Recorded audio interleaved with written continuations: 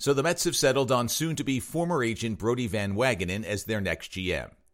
He's not the first agent to move to the other side, but for the Mets, this represents thinking outside of the box, which is a good thing, but only if Van Wagenen is allowed to do his job.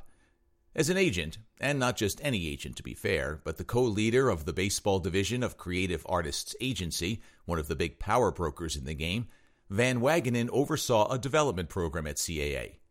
All agencies have to scout young talent to try and determine who they will eventually represent. And that process doesn't begin on the big stage. It begins in the bushes, when players are barely into their teens and just showing some signs of promise. As the Mets GM, Van Wagenen will oversee a scouting program that needs to produce better results. And he is obviously a negotiator, so he has those two traits going for him. But can he operate without interference from the Wilpon family, specifically Jeff Wilpon, who inserts himself into every baseball decision? Keep in mind that ownership always has a say. Do you think that Boston signed J.D. Martinez to that 5-year deal in February without ownership consent? But it's the degree to which Jeff Wilpon sticks his finger in the stew that ruins the Mets banquet.